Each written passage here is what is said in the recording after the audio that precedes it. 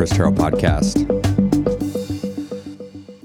We're at the end of January, and it is that time of year where there's so many new people on their weight loss journeys. And I want to say to all of you who have just started, great job so far, in case nobody's told you that. No matter how much you have or have not got accomplished, the fact that you are pushing and striving and working to be better than you were before, that is a win.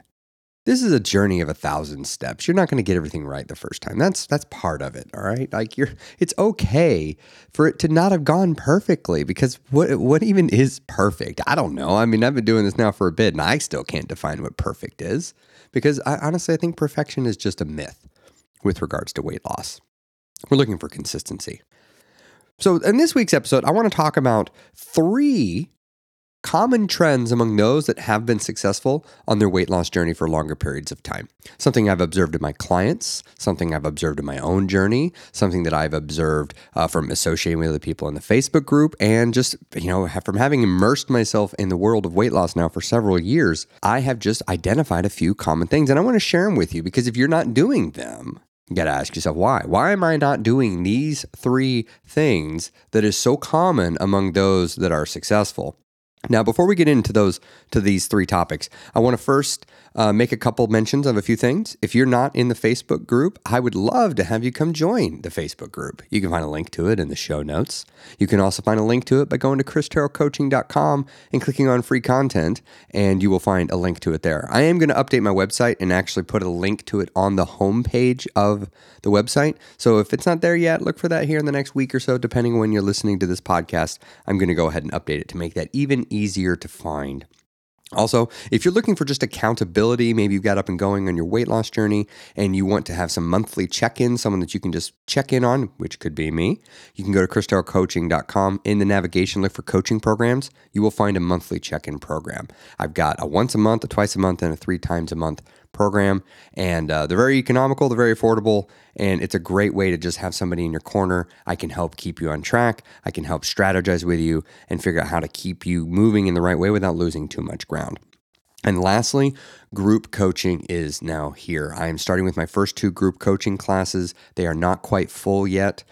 Here later this weekend, this is the weekend of February 5th and 6th, you will find updated pages on my website where you can actually register for the classes, the first couple that I have, but more will be coming if you're looking for group coaching. Okay, let's go and jump into the topic though. Critical thing number 1 that is common among those that are successful on their weight loss journey. They're planning. They have a plan. If you think that you can luck your way into losing a lot of weight, you are fooling yourself, all right? You're not just going to be able to magically I'm just going to kind of track calories and we'll just see how it works, because, man, it is the worst feeling when you get to too much day left at the end of the calories. You know what I'm saying? It's like 6:30 p.m., you just finished dinner and you're like, I'm still kind of hungry and I don't have any calories left over. What am I going to do? And now you got a situation. You got something you got to solve. And that's not the point of this episode, to talk about how you would solve that situation. But I think any of us that have done calorie-based weight management have run into that scenario where we're like, too much day left at the end of the calories. The best way to combat this is through planning. I want you to think of your calories the same way you would approach money. I think we all can agree that whether you do it or not, having a personal budget is a good idea. I think we all know it's a good idea, personal finance budget. Well, the same principles for why you should have a personal finance budget hold into why you should have a personal calorie budget while you're working on losing weight. So taking a few moments to think ahead, like what special events do I have going on this week? Do I have calories set aside to that? What special events do I have going on today? Do I have calories set aside for that? Okay, I have a holiday coming up and I'm going to be eating a whole bunch of food that day. Maybe should I do an extra workout that day? Should I burn a few more calories since I'm taking in all this additional energy? Whatever it may be, having a plan will help keep you successful. That old quote from Ben Franklin, if you fail to plan, you plan to fail. It could not be more true with weight loss. Now, I'm talking about planning as it relates to calories. Well, your planning could be so many other things. How are you going to manage your stress? What things are you putting in place? What plans are you putting in place to help you get through maybe an impending stressful thing coming up? Maybe you have a big startup on a new project at work and it's going to leave you stressed. Are you laying the groundwork to help yourself be successful for that? Or are you just barreling ahead and hoping for the best? Maybe you're wanting to work out this week. Are you just saying, you know what, I'm going to work out this week? Okay, great. What's your plan? I don't know. We'll just see how it works. Maybe I'm just thinking maybe one day I'll wake up and think this will be the day I go work out. Look, we got to be honest with ourselves. That is not likely to happen. You are far more likely to be successful if you say, all right, I want to work out this week. How many times do I want to work out? I'd like to work out twice this week, because I'm not really working out at all. And if I just do 2 good workouts a week, that's new to me. Okay, what am I going to do? Well, Tuesday and Thursday. I think I can shoot for Tuesday and Thursday. But this leads to the next important part of planning for being successful is having a plan B. You need a plan B. It's so important. So if you're like, all right, I'm going to work out Tuesday and Thursday. But if something comes up, I should be able to make up at least one workout Saturday morning. So that's my plan B. Predetermine what you're going to do. Plans make all the difference on whether you're going to be successful or not. Now let's talk about the second element. The second common thing among those that are successful with weight loss long term. These are folks who embrace the concept of experimentation. They are experimenting with their plans. They are experimenting with their hunger. They're experimenting with different foods. They're seeing how, all right, if I have a bigger lunch, what does that do for me on the rest of the day? If I have a smaller lunch, what does that do for me on the rest of the day? If I eat this snack, does that leave me hungry? If I'm feeling really stressed and I go ahead and eat some food, how does that make me feel after? If I'm feeling really stressed and I sit down and I write in my journal, what does that do for me? This is a person who is being a scientist, and their own life is their own test laboratory. That's how I approach myself. My life is my test lab. I have to test these things on myself. I have to know if they're working. It is amazing what you can get done when you become an observer of your own life, when you both are the observed and observer. As an example from my own weight loss journey, I noticed when I had smaller lunches, I was less successful with sticking to my plan for the rest of the day, because I would often get a little snacky later in the afternoon, and then I would be pretty hungry by the time I got to dinner, and then I would often overeat on dinner. And so I recognized maybe I should eat a bigger lunch even if I'm not particularly hungry, because then I don't snack in the afternoon, and then I show up to dinner in a better state of mind, and I'm not overly hungry, and I eat a more reasonable dinner, which leaves aside a few more calories that I can allocate to my evening snacks. Well, this is something I learned for myself through the process of experimentation. When I work with my clients, I can always tell they're really getting into a really great groove when I say, how was your week this week? And they say, I tried this thing and I noticed that didn't really work. I think next week I'm going to try it this way and see what that does. That lets me know this person, they found the pocket. They found that success groove and they're sitting in it and they're going to stay in it. Because you almost take away the emotional part of your decision making. Not to say you don't have emotions and not to say they're not factored in, but you don't let the emotional side drive it. You look at the evidence. You look at what the realities of your choices are. It's like, I was really stressed. And so I just kind of laid around all day today. And I noticed it didn't really make me feel better. So later that week when I got really stressed, I decided to go to the gym. Even though I didn't want to, I went anyway. And I noticed I felt a little bit better. So I don't know. What do you think about that? And, then we can have a dialogue. Oh, that is so crucial to be trying new things. Looking at the foods and going, I wonder if I eat this, if I take a meal and I shift the protein ratio to make the meal have way more protein in it than it did before, I wonder what that's going to do for me on my hunger. And then maybe take another meal. You know what? I'm going to try having protein, but no meat-based protein sources. Let's see what happens if I have nothing but plant-based protein for a meal. I wonder what that does for me. Paying attention to how food impacts your body, paying attention to how exercise impacts your body, paying attention to how different stress management techniques impact your mind and your heart. Because keep in mind, if you show up to your life at a peak state, if you show up to your life feeling good, thinking clearly, you are more likely to make better choices. And if you make better choices, you're going to be more inclined to make choices that are going to help you lose your weight a lot more consistently. Now, the third thing that ties into both of those that is so crucial for success as it relates to weight loss, measurements.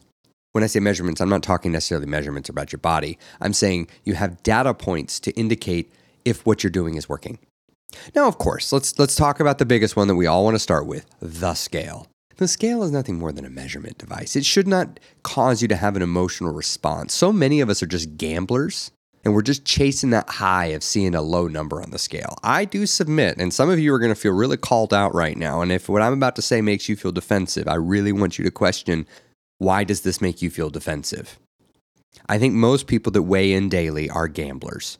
They are looking for the endorphin rush, the high of seeing the number having gone down on the scale.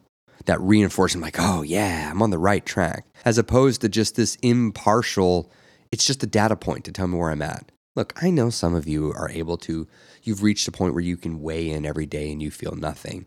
But when I look at the ones that are the most successful, the ones that are, as I say, in the pocket, they're in the groove, they'll show up to a coaching call and I'll say, how was the week? And we'll spend 30 minutes like, what were your wins? Oh, well, I did this. I had this really great exercise and I pushed and I had this new limit reached. And then I was experimenting with my lunches and I found a really great lunch that I'm going to stick with here. And then they go on and on for 30 minutes and we're just talking about all these new techniques. And I'm like, oh, by the way, did the scale move this week? Oh yeah, I guess we should talk about that. That's when I know we're in the zone. I know we're not in the zone when I say, how was the week? And the first words out of their mouth are, I lost a pound. Like, okay, I'm good. I'm glad. I'm happy about that. But like losing a pound doesn't help you lose another pound. It's all this other stuff that helps you lose the pound. I want to know how you lost the pound. And we want to know, how can we do that again? How can we repeat it? How can we solidify it? And so for you, if you're defining your success by measuring what does the scale say, that's not going to help you. I'm serious. Like, seriously, the scale doesn't help you lose weight. It's all the actions you take that help you lose weight. And that's what you should focus on. So when I say measurements, for those that are successful, they're not measuring the scale. They're measuring their activities. They're measuring their choices. They're measuring the results of what they're doing.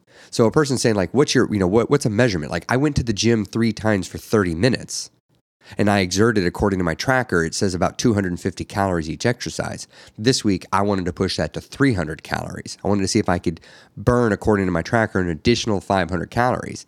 Is it an accurate calorie tracker? No, it's not accurate. But what it shows is because it's consistent, it shows more effort has been exerted within that exercise. Somebody else might come in with a measurement and go, well, what are they looking at? They're looking at their calories. You're like, yeah, I had this much allocated for lunch and I shuffled it around to dinner and I made these choices. This resulted in having 300 calories left over for dinner or for snacks. And I found these 2 new 150 calorie snacks. So I was able to have 2 of them and I just spaced them out. I'm like, oh, that's great. They have the data to inform them on that one.